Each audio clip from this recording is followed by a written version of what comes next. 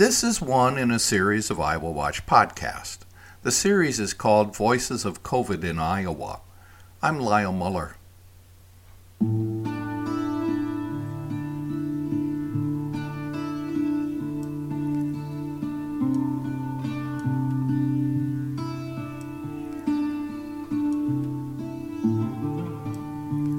On a normal day, helping sick people cope with the most serious, life-threatening illnesses is a given at the Medical Intensive Care Unit at University of Iowa Hospitals and Clinics. Lung failure, liver failure, kidney failure, the list goes on. Dr. Gregory Schmidt sees a little more than a dozen of these patients during morning rounds, then works with other health caregivers at the hospital to map a plan to save each person's life. Well, in normal times, the MICU has a very broad and varied population of patients and problems. Typical things would include severe life-threatening infections, shock, bleeding, pneumonia, lung failure, emphysema, liver failure. Gregory Schmidt is director of University of Iowa Hospitals and Clinics Critical Care Programs and Associate Chief Medical Officer for Critical Care at UIHC. He also is a professor of internal medicine at the University of Iowa, specializing in pulmonary, critical care, and occupational medicine. In mid-January, when we caught up with him, one half of the 25-bed intensive care unit's patients had COVID-19. There was a post-holiday blip, but numbers settled down. The COVID-19 patients were isolated from the outside world, including their families. Iowa managed the blip, but a lot of healthcare workers were wondering if Iowans understood how brutal dealing with COVID-19 in the hospital is for patients and for healthcare workers. Well, I would first say that it's not always clear where someone acquires their infection. I think there often is a temporal association with things like holiday gatherings. And of course, those are also quite poignant because they really reveal the tension that the pandemic confronts all of us with, which is trying to understand how to reduce our risk and yet live our lives. And I think so when someone is being overall generally very careful with how they conduct their life and keeping themselves safe, and then they break that care for a holiday gathering with family that's important to them, and then have a life-threatening and, in a couple of these instances, fatal course of COVID-19, it's just quite painful to watch that happen. Mm-hmm. Do you think the general public has a full understanding of just what type of suffering goes on that you get to see on a daily basis at work? Not a chance. Well, why do you think that is? Is it just because of being so far removed from it? I think it's a combination of things. I think, first of all, even clinicians historically when a patient survives an ICU stay, we have always celebrated that. Life-threatening illness, you get them through, and then it's, hooray, success. And sometimes that actually is completely true. But I think what we underestimated for many years was the post-ICU consequences of having been critically ill. And I'm talking now pre-pandemic.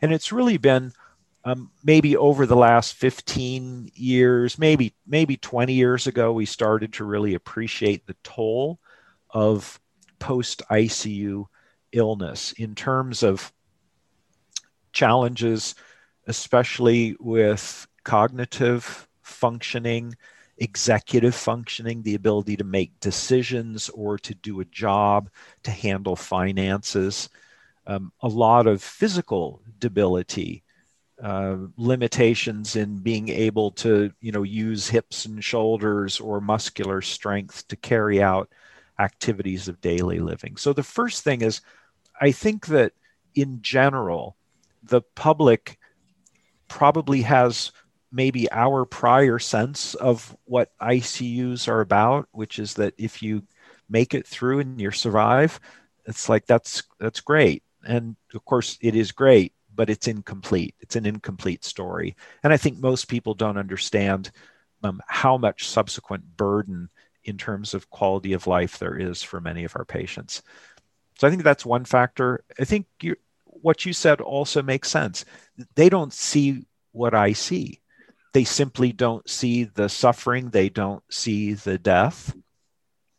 And I would also add, I think we're all aware that there's been a lot of misinformation and disinformation to try to make the impact of the pandemic maybe less evident.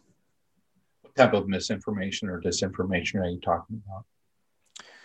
Well, for example, the notion that, well, I've heard it commonly stated that this disease is similar to the flu, for example. I mean, medically, that's just simply absurd. It's just not true. Or that it only kills very frail, fragile, elderly patients. And while it's true that older patients with comorbidities and other serious illnesses are at greater risk of death, I've seen numerous young patients die of this illness, patients in their 20s, patients in their 30s.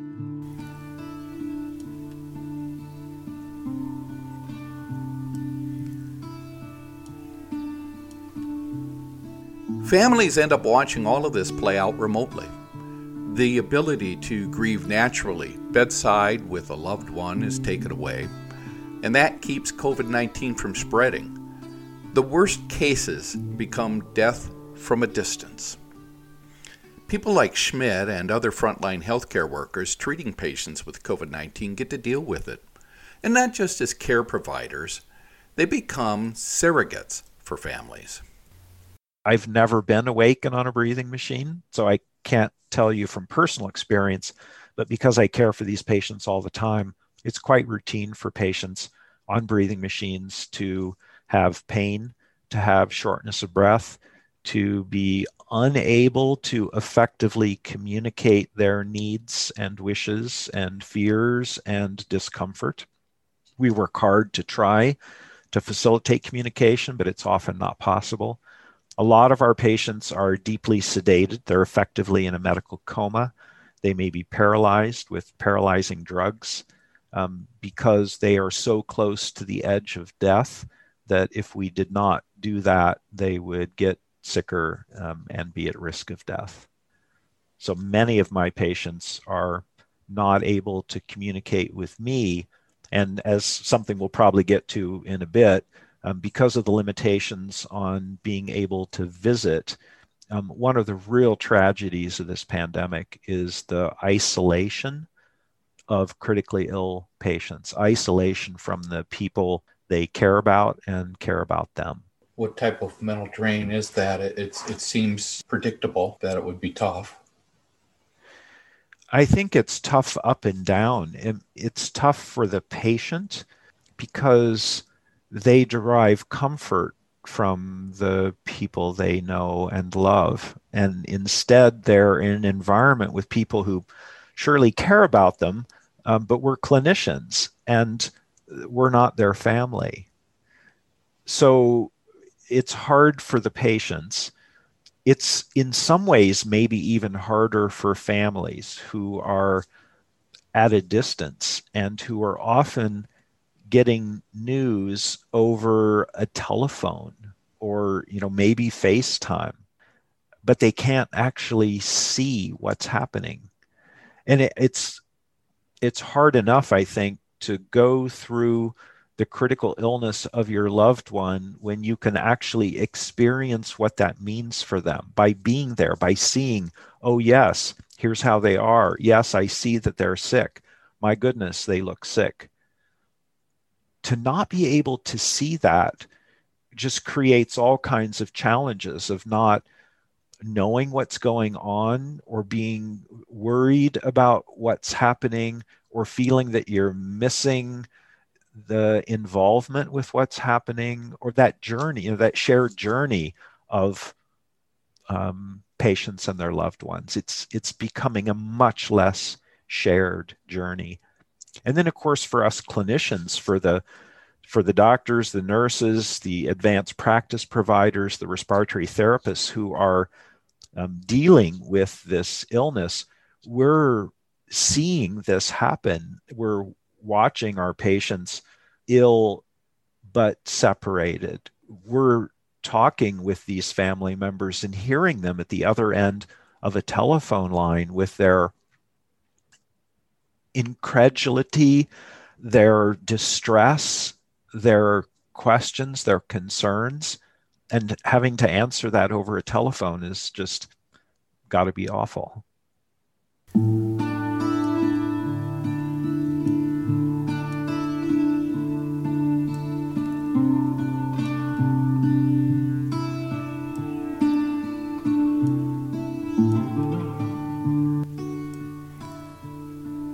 This podcast is a copyright production of the Iowa Center for Public Affairs Journalism, a nonprofit, nonpartisan news organization.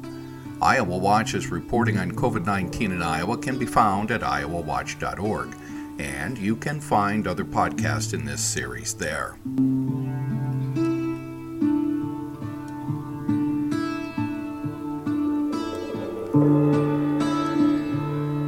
I'm Lyle Muller for Iowa Watch. Thank you for listening.